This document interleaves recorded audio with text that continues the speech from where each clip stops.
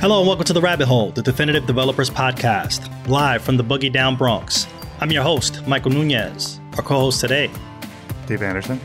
And today we'll be talking about pandemic job market shifts. I mean, this whole thing is causing ruckus all over the United States. Things are going crazy over here. COVID is running rampant on the job market everywhere. Oh yeah. Yeah. Today we have a special guest here with us. We have Zach Sims. How's it going, Zach? It's going well. Thank you so much for having me. Oh, thanks for coming on down. Zach, tell us a little bit about yourself. Yeah, so I am the co-founder and CEO of a company called Codecademy. And at Codecademy, our mission is to connect people to economic opportunity. And we do that by teaching, at this point, tens of millions of people around the world, programming skills, data science skills, all online, starting for free. That's awesome. Yeah, I believe I've heard of it. Mm-hmm. I remember growing up as a youngling, wanting to be a developer in the world. And I know that time I was in college, and I think I just graduated college. And then 2011, is that correct to say? Yeah, I think it might have been 2011. Yeah, I already got old, you know? Yeah, and I got a diploma and student loans. I imagine other people were, had to deal with that. And suddenly this website was up to teach people how to program for free. And I know, like, right now, we've all been locked in our homes. Yeah, a lot of free time. A lot of free time. I was cabin fever. Yeah. gotta get outside when you can. Like, take a ride, take a breath of fresh air, whatever. I saw a tweet that you retweeted the other day saying, talking about how like a MLB player was using Codecademy to like do data science on his like pitches. That's so just wild. Goes to show, like, even professional athletes get tired when they're cooped up inside, right? They can't play baseball, so you just have to figure out how to analyze the past years of performance. Like, how bored was he that he couldn't play baseball? So he's like, I'm going to learn Python. That's amazing to me. Really, this is supposed to be a trend for the future, right? Everyone in professional sports should learn programming. To better their skills and I'm analyze. not sure. Yeah, I think kind of now that all the leagues are back to playing, that might not be as much of a thing, but we can hope.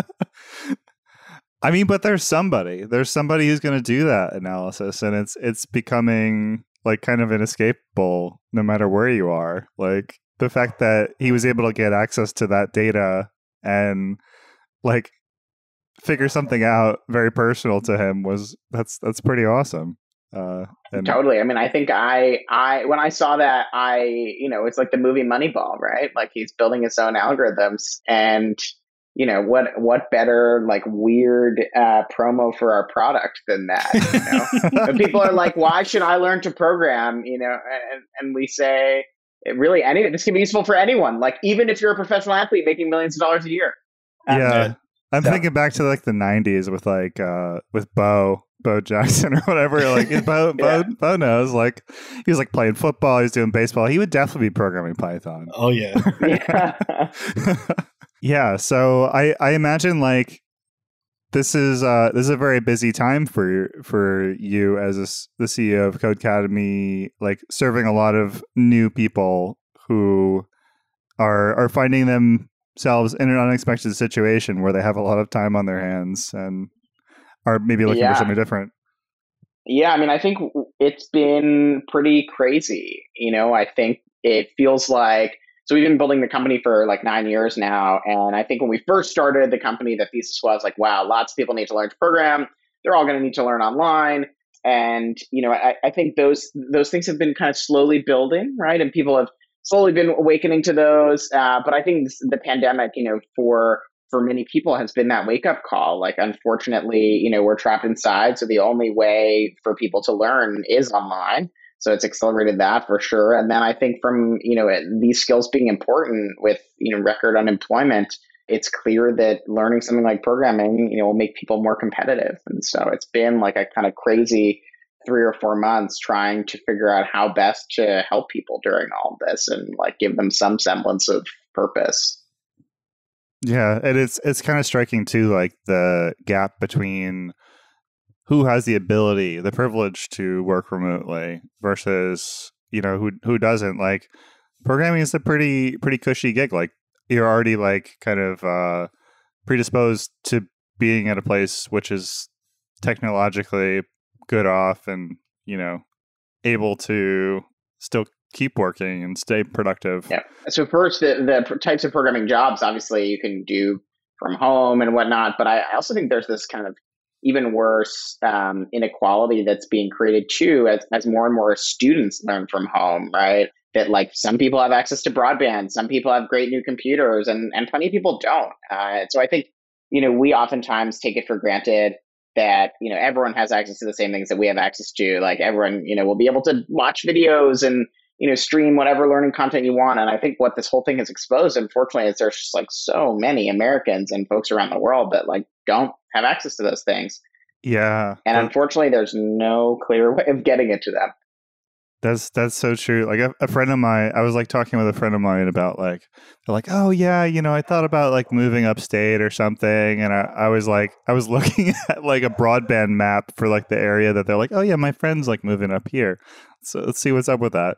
It's like, oh my God, it's DSL. Oh, this is like, no. This is grandma internet.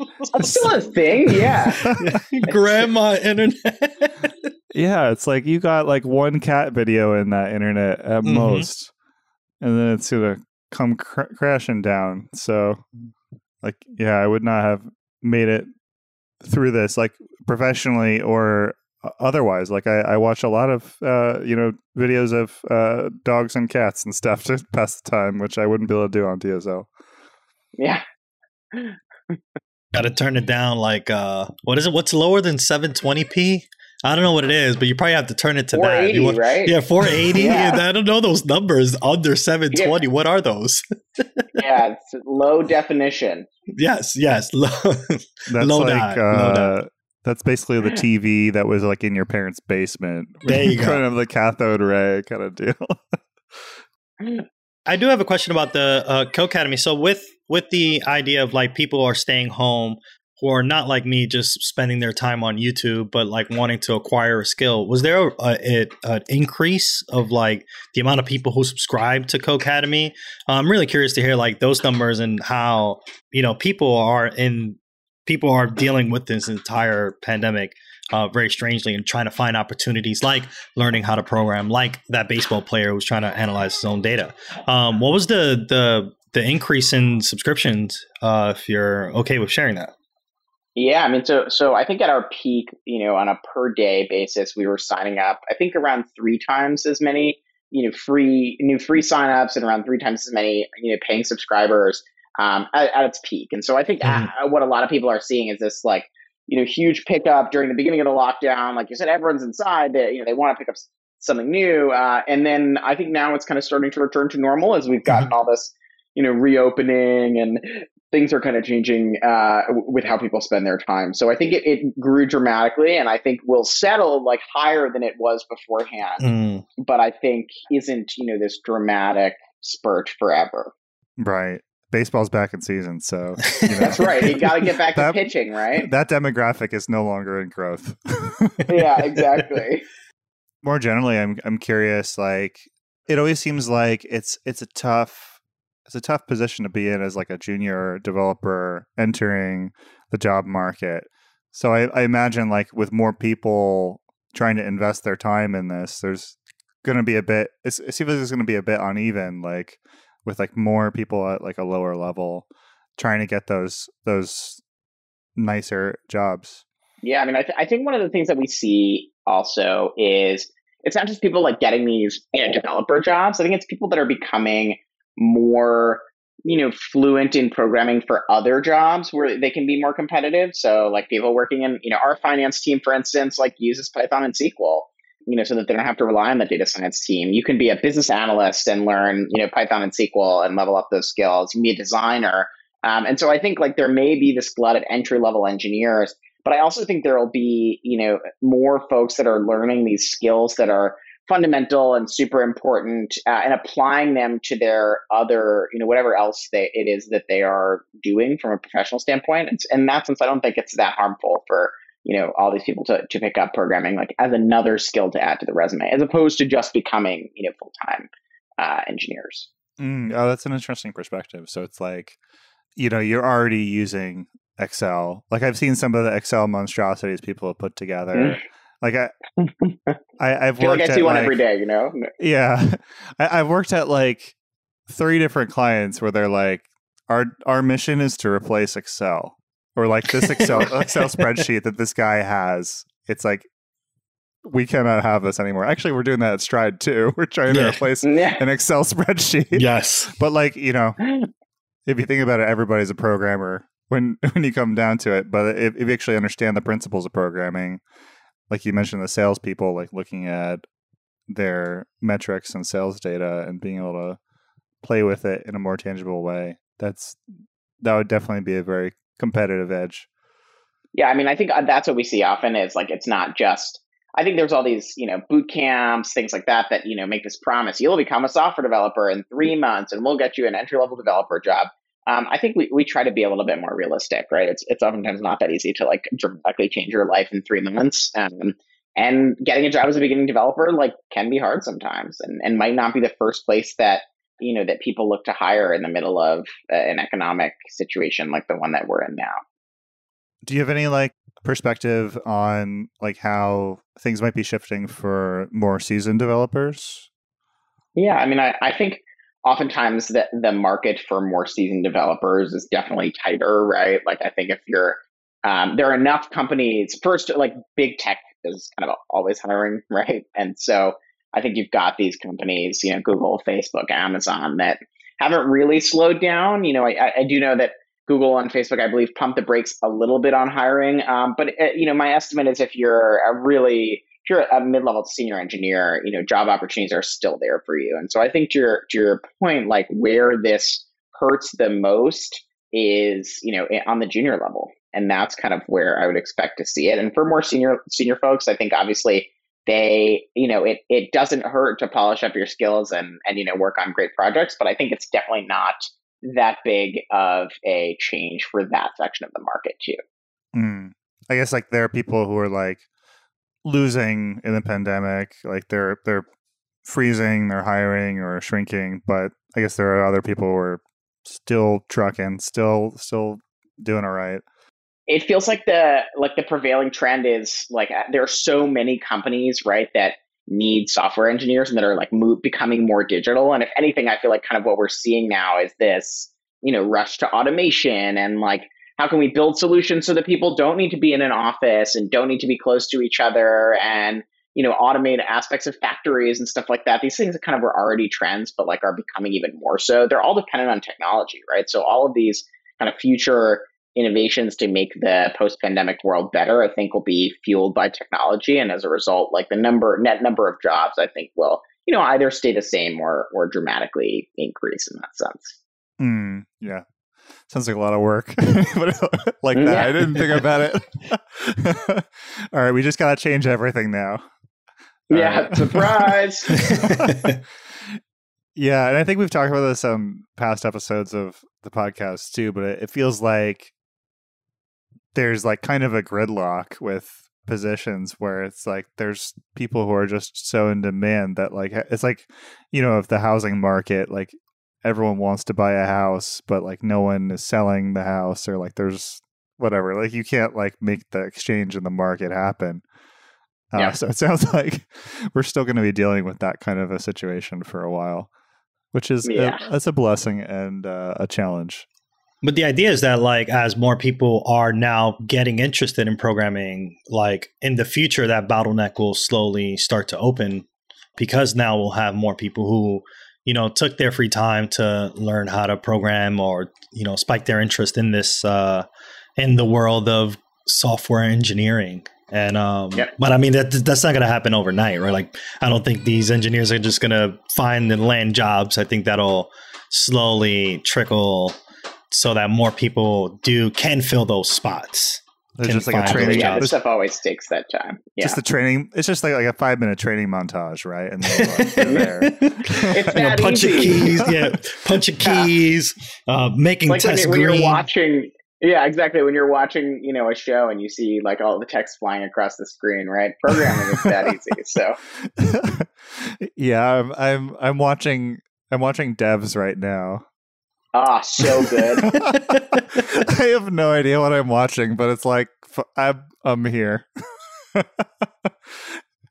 Quantum computing, everybody. It's going to happen. It's going to happen. How far are you? Because I feel like it gets really trippy, only to your comment if you like suspend the I know how technology works and like this is crazy. I mean, but I don't know how quantum computers work, so maybe that's right. So it does seem magical. Yeah, exactly. Maybe they're right. We'll find out. It's just a documentary, right? Yeah, exactly. We are definitively living in a simulation, so it's it's bound to happen. I got one more episode left. I'll catch up on that. No spoilers. No spoilers. No spoilers. Oh boy. Another thing I'm curious about is like, so you're talking about like big tech and like established companies, but what about like smaller companies or people who are trying to start something new? Yeah. I mean, I think, this will be like totally cliche, advice, but I think like there really is, now is a great time to start a company. I think, there are so many good companies that have been started in the middle of bad economic circumstances that I think it shouldn't deter someone. Now, of course, the challenge with all of that is, you need to have your own economic freedom in a sense in order to be able to start a company. So I think that's obviously part one is making sure, you have yourself figured out. And then after that, I think it is, a good time to start a company. There are, obvious opportunities all across the board. And the way that the world is shifting right now is like insane, right? We've been talking about it. There's so many new, like nothing will be the same, 6-12 months from now as it was. And that just means that there are so many like new opportunities out there, for you to figure out what kind of a company you can build and how the world will change and, help people with that change. Yeah, that's kind of inspirational, I guess, to think about. Like there's different perspectives that now are getting a boost. And so now you can kind of like get some more wind in your sails on a cool idea that maybe you've been kicking around for a while. Yeah. And I mean, look, again, I think most of us you have to be like very lucky to have the financial wherewithal in the middle of a pandemic to like quit your job and start a company. And so I'm definitely not discounting that. Yeah. I guess like you're taking a big risk in the middle of a bigger risk. Yeah, so, exactly. Exactly. It's like a big risk sandwich. Oh, yeah. Yeah. Which some people like and other people not so much.